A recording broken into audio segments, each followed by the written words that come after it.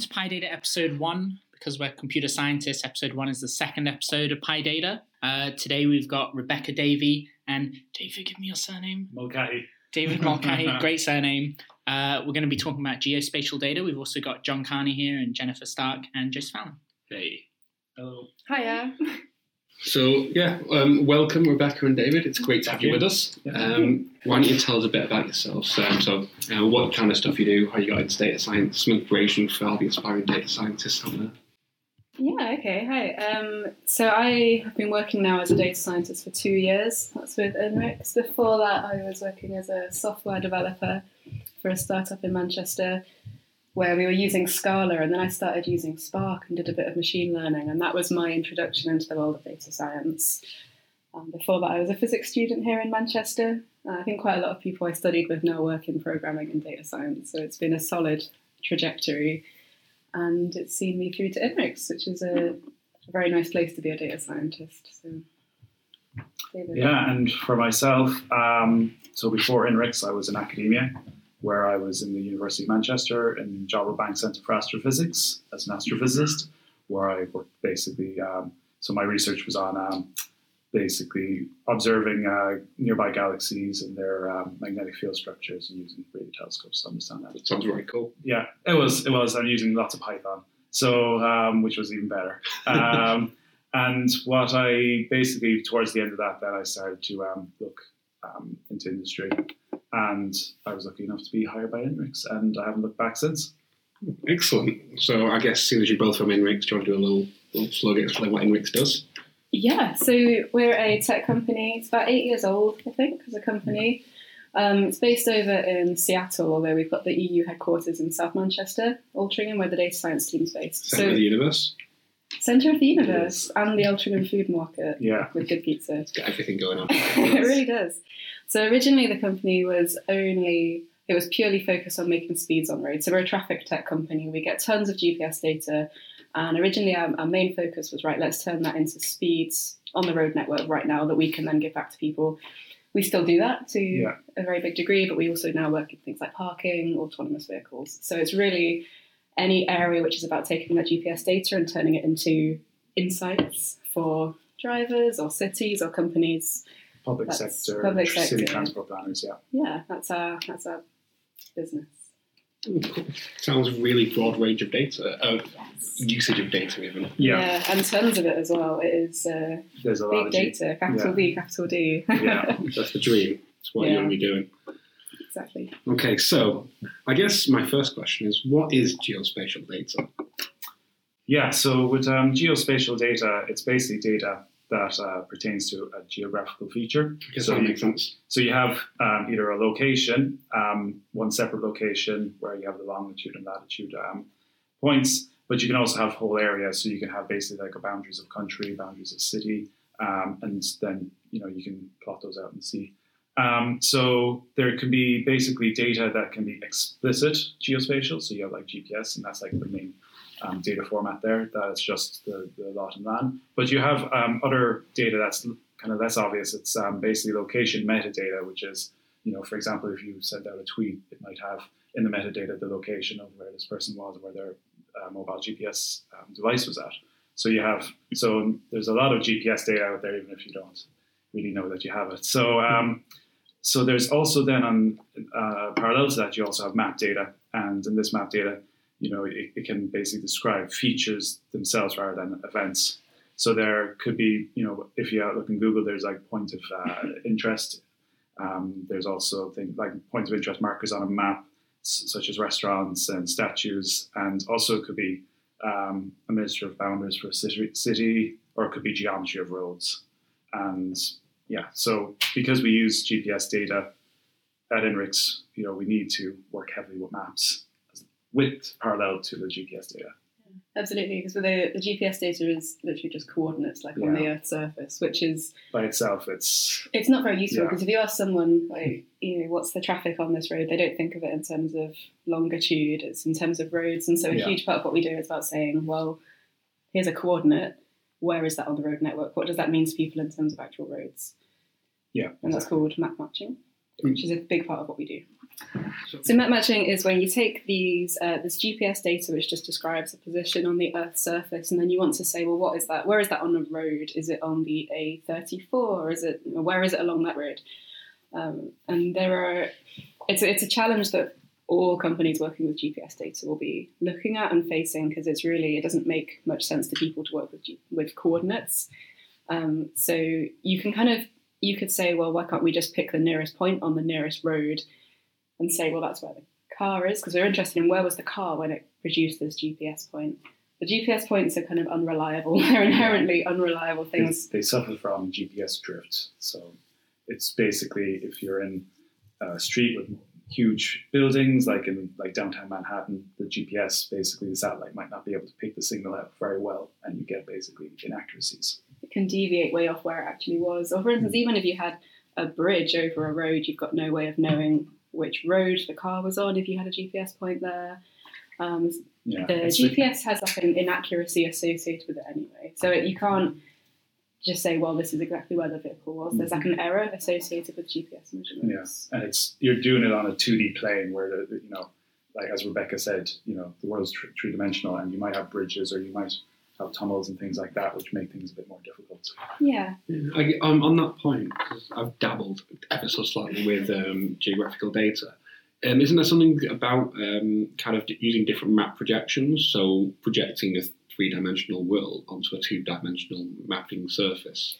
So it's something that you can easily get caught out by as well. So and different applications will be using different projections. I don't think there's one standard that's useful. It depends. If you're just looking at a small region like a city, you don't really need to worry about the curvature of the Earth's surface, because you can basically approximate it as a flat plane, so you don't really have those really issues. But if you're looking over like a continent, then that'll be an issue. I think fortunately a lot of these sorts of things get handled by libraries that you might work with. Yeah. Which is great. But less I have to think about maths. Abstractions like the curvature of the Earth are going to catch you out a lot, because there's going to be, I'm sure there's a million different things that can be weird and catch you out.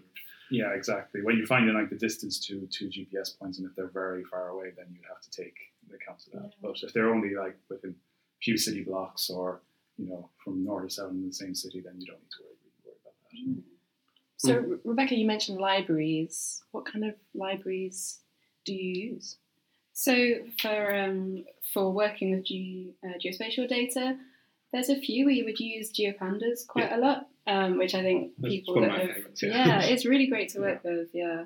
Do you want to talk a bit more about GeoPandas? Yeah. So with GeoPandas, what's nice about it is, if you're familiar with pandas, it's called a geodata frame. What you're working on is a subclass of the pandas data frame class, and you can. It's nearly identical to a pandas data frame, except you have a special column called geometry, and within that column, then you have within that for each row, you have the geometry that you're interested in. So, for example, you might look at census blocks, and for each geometry, you might have the shape of that census block for that row. The polygon. The polygon, exactly. Yeah. Okay. So it's a shapely polygon. Actually, is what is describing the geometry. So it could also be a line or a point. Yeah, exactly. I tried to use, so long ago now, so hopefully it's changed, but I tried to use it ages ago, and I had to import other libraries like Shapely or Fiona. And it wouldn't. It was so difficult to use, and I think there was Python 2, like it had to be Python 2 and not Python 3. And so is that all amazing now? Is it better? No. I'd love to say it was. Oh no, I mean last time I tried to do any work with GeoPandas, I tried to set it up on my laptop by installing all the dependencies, and then I hit all the issues that you are talking about, and it was a whole nightmare.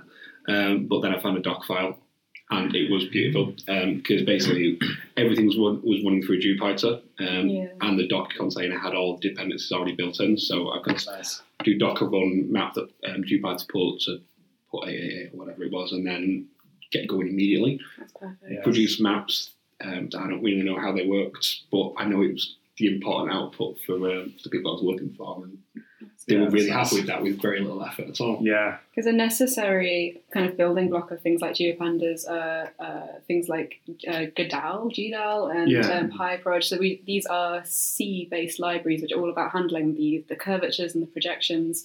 And so if you're new to installing things like Python or C, you'll often hit that block very early on, and you end up. I think there's that archive which has got all of the wheel files that you can install straight from. That's usually how you get past that. But it can be a hassle, actually. Yeah, I remember I asked you about installing, and you were just like, no. So, John, you mean you found a Docker image that has all that ready to use? Is that what you're saying? Yeah. I'm pretty sure I found it. Either I found it or made it, but it seems more likely that we'll I have to see if we can find it again. Yeah, if we can, it'll be in the show notes. Yeah, and if not, we can try and knock something together, because I'll try and knock something together rather than volunteer everyone else. But it's very easy to get going once you got past the installation if you're familiar with data frames. Yeah. Because all the mapping works with Matplotlib. So if you just do dataframe.plot, then you get your maps immediately. Yeah. You can use your That's really nice. use your data frame filtering methods. It's very, very easy to get going with that kind of thing. We love it. And it plays very nicely with Folium as well, which is another library we use a lot. So Folium, for people that haven't used it, is kind of a wrapper around Leaflet, which is a JavaScript mapping library, and it makes beautiful, beautiful interactive maps for online. So Folium gives you a way into using that with your Python data. So it could be with Python GeoJSON, or it could be with a geodata frame. They play very nicely together. Folium also plays nicely with Jupyter Notebooks, and it's something we use a huge amount. Yeah, it's. I looked through some of the examples after you mentioned it before we started recording. Yeah, and it looks so much better than any of the maps I've been able to create with Matplotlib. Straight out the box, which is always nice. Yeah, and then you can output them as HTML files then and look at them in the browser, which is quite nice. We pass them around for examples and stuff like that. I don't think this has got quite right. Have a look at this map. Exactly, if something's funny. Although you can't make PNG images out of that, which sometimes are useful, and you have to use basically, I've kind of made a workaround where you call Selenium and open up the browser, just make a screenshot, and then that's a PNG. Fair enough. That seems like an odd oversight, but it's not something that's got so much else going for it. Yeah, I know. Because I looked around for ages and I was like, can't find a solution to this, so I have to do it this way.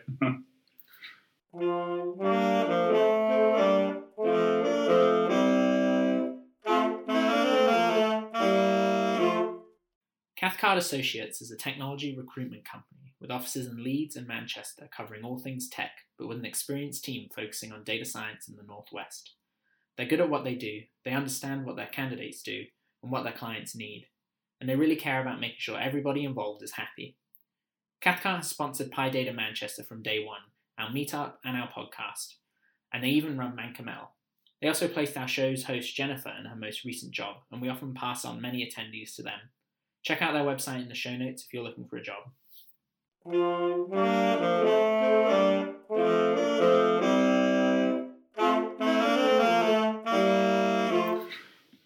Cool. So you mentioned some of your favourite mapping libraries.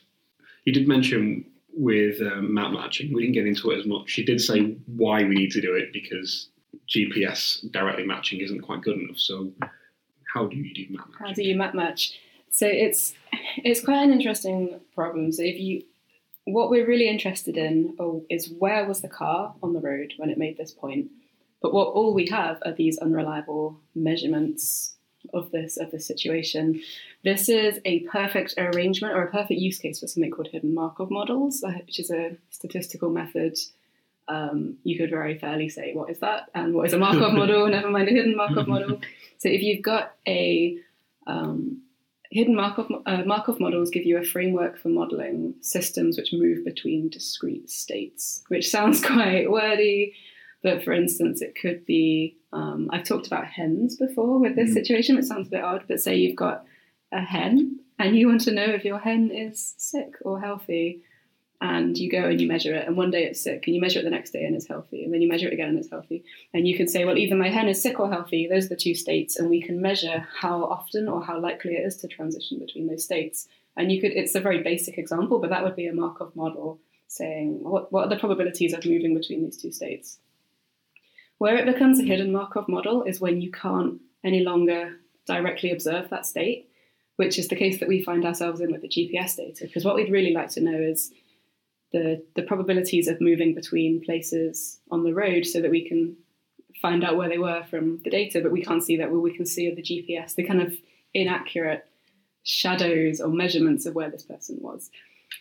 And hidden Markov models add an extra layer of probability on that. They say, well, what was the probability of moving between these states, but also what was the probability of creating the evidence that you're seeing? So you're saying, given these set of GPS points, where could a car have been to produce these points, and what's the probability of that car being there in the first place? And so that's how we can go from the sequence of observations to a sequence of true states. So to clarify, the actual GPS measurement isn't necessarily a true state of where the car actually is. It's the best we can tell from our observations, which is distinct from the real life. The car is on that road, on one main street right now. Yeah, absolutely. So I think we'd actually we'd say it's a hidden state is the thing that we really want to know, which is the road the car was on. But all we have to go on are these observations, which are the GPS points. And they've got this error associated with them, which is why we get this extra layer of probability around, well, how likely are we to see that GPS point if the car was actually on this road? So it's this almost like double nested layer of probabilities. And so with hidden Markov models, they provide you the maths and tools essentially for working in that space and saying, well, either given this sequence of measurements, what is the most likely true hidden state sequence that would have produced it, or vice versa. If this was my sequence of hidden states, what would I most likely observe as an observer of this system? So there are, in the space of traffic, we are interested in saying, well, if a car was on this road, how likely is it to have made a GPS point nearby? And that's something where we're interested in things like the road geometries. So say we have a GPS point that's kind of on a corner of two roads. It might be slightly closer to one of those roads, and that has a higher probability. But actually, the kind of GPS points sometimes have a heading, which tells you a compass angle, which way the vehicle was moving when it made it. So it might be that road was a one-way road, and actually there's no way it could have produced that point. So you get all of these factors which you can say, well, if the GPS point was here, it was most likely produced by this road, and then combine that with maybe we've seen some other points from that car that are also incompatible with it having been on that road. And you kind of work all these things together to get a final probability. How do you describe what a road is in this kind of scenario? So the requirement on the map that you have here is that it's a graph, a mathematical graph that you can route across. But you also need the spatial information, because we need to say, we need to be able to link the proximity of a GPS point to a point on the road, but then also in order to look at the sequence of the movement of the car across that network, we need to have a connected network of roads that we can route across in a mathematical sense. Is there a particular mathematical meaning behind the word routes? So if you have a graph with nodes and edges, we have a node over here, and we want to say, well, what's the shortest path to get us to a node over here? You could represent roads in a sort of flipped way, where you say a road is a node, and then an edge is a transition between two roads, like an intersection. Is another way of looking at that problem. Okay, so if we go into route between node A and node Z, and there's a bunch of edges via different nodes we could take. There's a bunch of different routes, but we're looking for the optimal routes in our imaginary graph.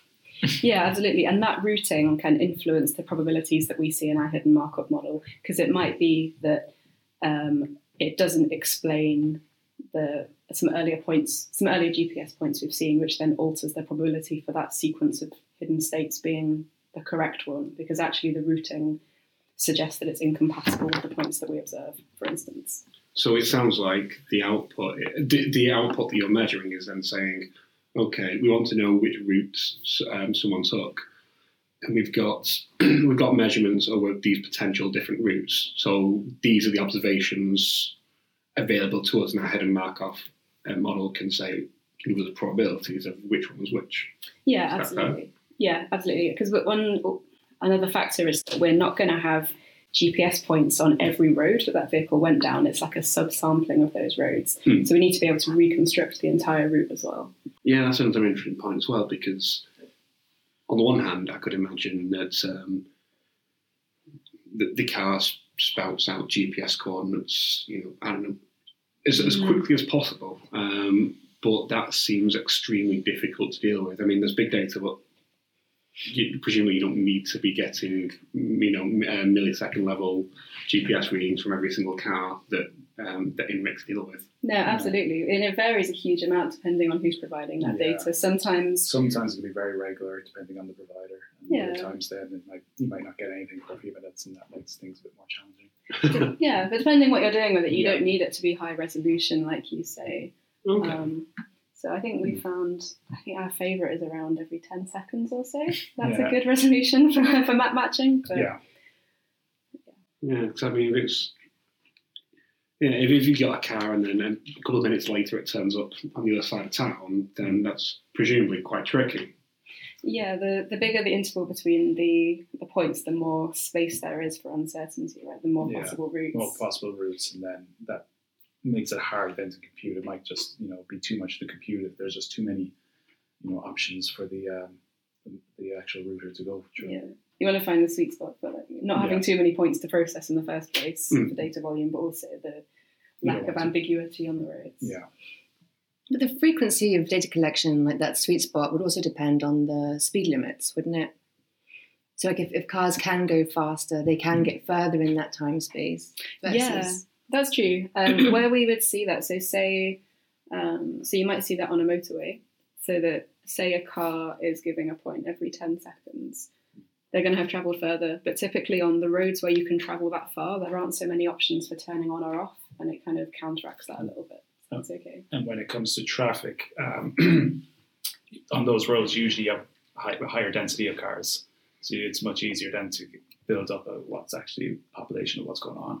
So if you're not seeing them as you're seeing them more spaced out, it's not too much of a problem with regards to traffic that you can build up what's going on, because you have so much more data than you would have a smaller road.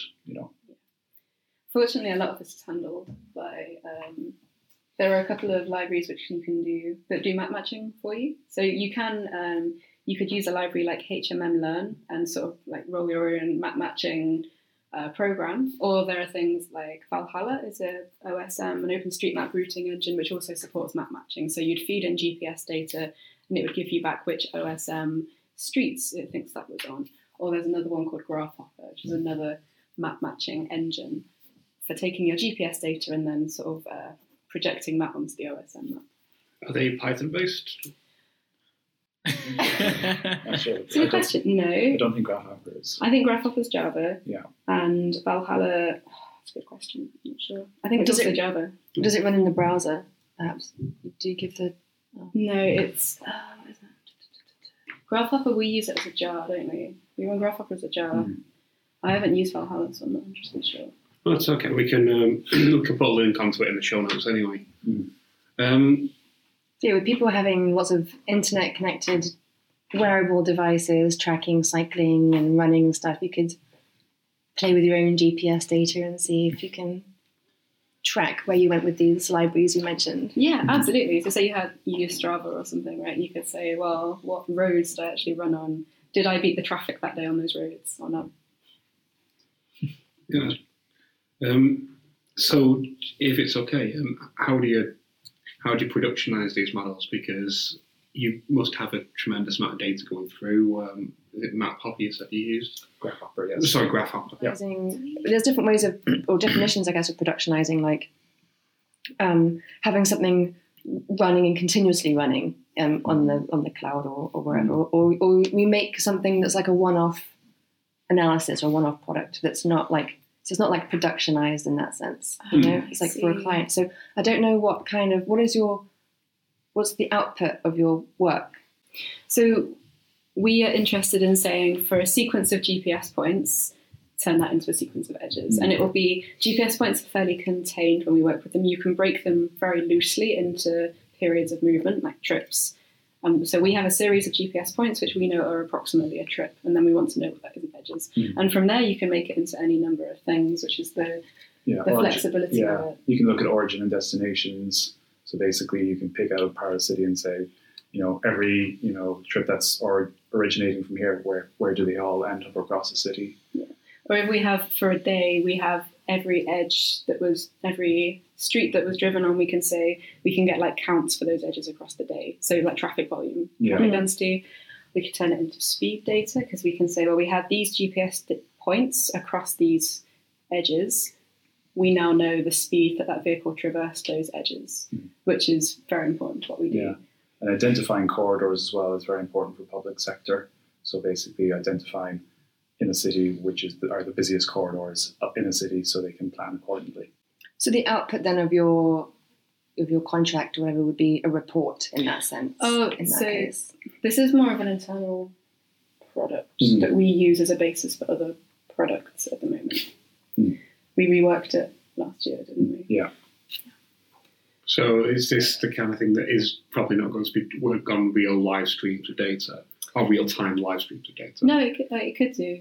That's not how we would use it at the minute. So you could set it up with like streaming technology, for instance, and have it constantly running on streams of data. Or you could say, I'm going to run it in a batch every day on the data we have. It depends on what you want to do with that data. If you want to deliver real-time speed, you'd want to use it in a streaming way. Yeah. Or if you want to create a report for yourself, you can just say, I want, all kind of trajectories or in a region, and say, right, give me all of those, and then you can output and get the data then for all the trajectories you're interested in that basically intersect this region that you're interested in. So you mentioned with one of your map matching tools, it works directly with OSM, OpenStreetMapping. Can you tell us a bit more about that? Because I know it's a really big project, but I don't know too much more about it. So yeah, OpenStreetMap, it started about 15 years ago now, 2004. It is an open and collaborative map. So it's like Wikipedia for maps. That was the goal. It was created as a backlash to proprietary maps. So up until maybe 10 years ago, map data was owned by private companies. Google had their map. TomTom had a map. Here had a map. OpenStreetMap was an effort to say people should own their map data. It should be an open source of knowledge. So originally you'd only see it in these small, quite grassroots projects, but it's really grown and big companies have started adopting it. So one famous one is Apple have moved from using Google Maps over to OpenStreetMap a few years ago, which is a really big statement of belief in the quality of this open tool. Because it is, anyone can go in and edit it. It is, I could go in and change it. I've changed things like in my neighbourhood that I know are wrong, or you can add in points onto this map. It is completely a community-driven effort. Precisely, yeah. And changes go in immediately into this map. It's got the really interesting model, which I think has been a big reason for its popularity as well. It's quite simple to work with. Everything, an object in OSM is either a node or it's a sequence of nodes, like a line. Sometimes those lines might join back onto themselves and define an area. And that's especially the basis of their model. How it has its really rich map information is through a tagging system, where every object can have a sequence of key value pairs assigned to it that might say, well, this sequence of points is a highway, and it's this type of highway, and it's got this speed limit, and it's part of this speed network, and that's all in the tags. And it's through this system that OSM gives data about the world on the map. That's really cool. I never really considered that you'd have a key value pair system in a map. I mean, it kind of makes sense, but it's a really cool way of using and then displaying information. Yeah, one potential downside of it is because it's not completely strictly enforced. So there are lots and lots of queries around the quality of OpenStreetMap, particularly in the past. So people have said, well, like Wikipedia, if anyone can go in and edit it, how do we know it's good? But then at the same time, that openness is kind of a strength of it, because the quality of Wikipedia information is generally really high, and it's the same for OpenStreetMap. You don't really get malicious edits of the map. What you might get would be typos in the tag system, for instance. But there's also a lot of bots in the OSM world to try and deal with that sort of thing. Something that is great about OpenStreetMap is that the fact that it is so open, it's meant that there's this really great community that's built around it and this fantastic tool ecosystem. So there are lots of really good tools for editing the map, for working with the map data. Python has tools like Overpass, which is an API into getting and using OSM map data, for instance. The community makes it very easy to build supporting tools. Yeah, well, we'll make sure we put some links into the show notes so people can get started. Because I for one would quite like to make a start with it kind of thing. Yeah. Because it sounds like there's a huge, rich amount of data that you wouldn't think of. No, absolutely not. So we're interested mostly in the roads in OSM data because that's what we do. So we would say, well, we only want sequences of nodes which have a highway tag on them. But then you might also say, if you don't filter for that, you might get power lines, and then the tag will give you information like what voltage the power line supplies it at, who installed that power line, when did they supply it. That's fantastic. And it's so rich, but it's not rigidly enforced. So whatever's there is there and nothing more than that. And it's down to people that submit it. Yeah. So pros and cons of it, really. I do know that Open Data Manchester are doing quite a bit of work into open street mapping and trying to improve the quality of data. And I think trying to raise awareness of the fact that it's there. Yeah, absolutely. They're doing a good product. I think it's called Mapping Mobility Stockport at the minute, which is around putting mobility issues onto the OSM map, I think, or marking how people with mobility problems can use their spaces through OSM. Yeah, I'm working with Stockport Council to make it more of an effort and get some weight behind it, which sounds really positive. Great. And we'll put links to that, to Open Data Manchester and their mapping project as well in the show notes. I've used OSM in, if anyone's been familiar with mapping other software to map data like ArcGIS, I don't spend money on software, so I use QGIS, which is the free equivalent of ArcGIS, and there's tons of plugins that use OpenStreetMap, so you can put your data points on a OpenStreetMap base map with QGIS. That's really cool. Yeah, I've done similar thing with QGIS, and it fits in very nicely with GeoPandas. Oh, does it? Yeah, it's come full circle. Yeah, great.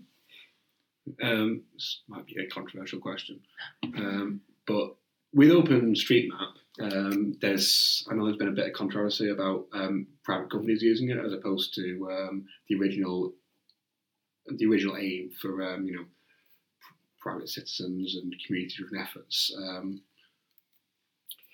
Yeah, I think it was kind of inevitable as the quality and the size of it grew. Big companies would look at it and be like, well, why are we paying for map data if OpenStreetMap is just as good?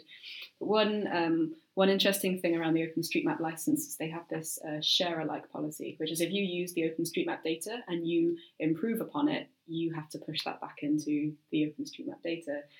And so if you imagine you're a big company and you then build something else on top of that, maybe you'd be reluctant to push that back. So there's a lot of slightly deliberate kind of vagueness around how to interpret that part of the policy. And it is definitely, I think, a source of contention in the community at the moment is to what extent should private companies be kind of siloing off the OSM data?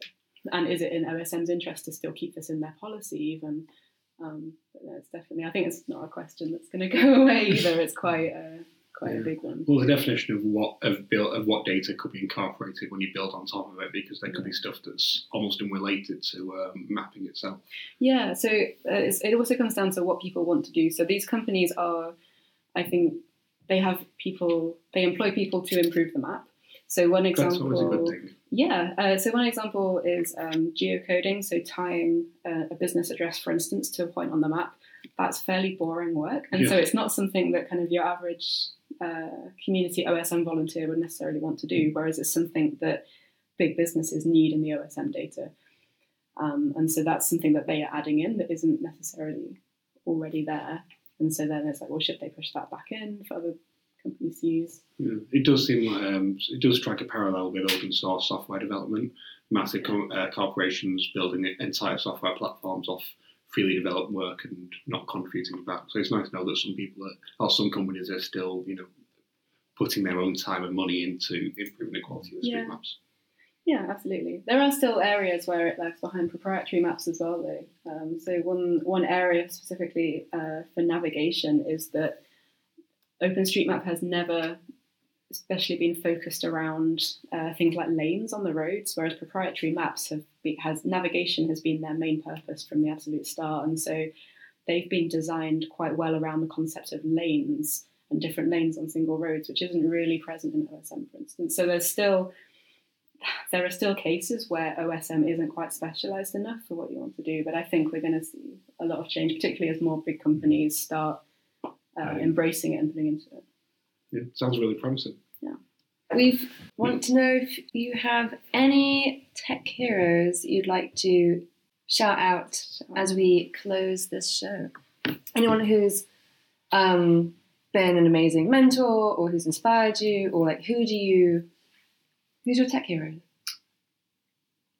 I'll go first then. So in Manchester, there is my former supervisor in academia, Professor Anna Scaife.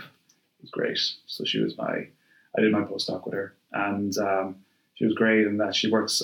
She's one of the leading figures in the SKA, the Square Kilometre Array, which they are building in South Africa and Australia, and it will be the world's biggest telescope in the world. It's going to be absolutely massive. The amount of data as you're talking about petabytes, and just how she's handling how to process all that data, astronomical data.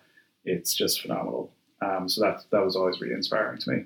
How many zeros?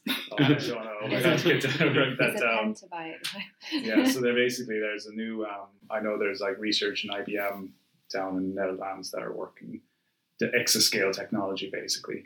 And you're talking about, observations that you can't really store for long term because, I think they had the phrase, you have to save the data on the sky. So if you want to get that data again, you have to just observe it again because there's no way you can actually keep the data saved. So the raw data anyway. So it's proper big data problem, that is. Yeah, it's just, it'll blow your mind if you start reading about it. It'll just like, when we talk about big data, that's just something altogether. So yeah, she was a big inspiration to me. Awesome. I would say there's a couple of people. There's Cathy O'Neill and Safia Noble, who I think are fantastic. They do amazing work in making a lot of noise around inequality in machine learning, machine learning is a big part of our algorithm development at INRIX, and it's really, we're relatively lucky. We work with fairly neutral data, and it's really important to see that it's good to see that people are thinking about these things and making noise about it. There's someone called Tom McWright who was a co-founder of Mapbox and has done a ton of good work with OSM and kind of open geodata in general. So I think a lot of us would use stuff that he's made every day without realizing it. So a little shout out because he makes great tools. Yeah. And for me, there are so many unnamed wonderful people on Twitter working in things like public sector data and digital roles who just do amazing, inspiring work, because it seems like it can be such a grind and a struggle to kind of get new tools and technologies used in these environments, and I'm always impressed to see the good work they do. So all my tech heroes. Brilliant, thank you. Thank you very much. I'm going to hijack that question real quick. We have been hosted by a company called Amaze Realize tonight, who told us they didn't even want us to mention them on the podcast. They gave us this venue for free, a nice quiet place. They bought us pizza and drinks and stuff. So I just want to say thank you to them, regardless of the intentions. Maybe this is what they wanted, but I didn't think so. They've been great. Yeah. Okay, so thank you guys for coming in. Thank you so much. Thank you, Amaze Realize. Thank you.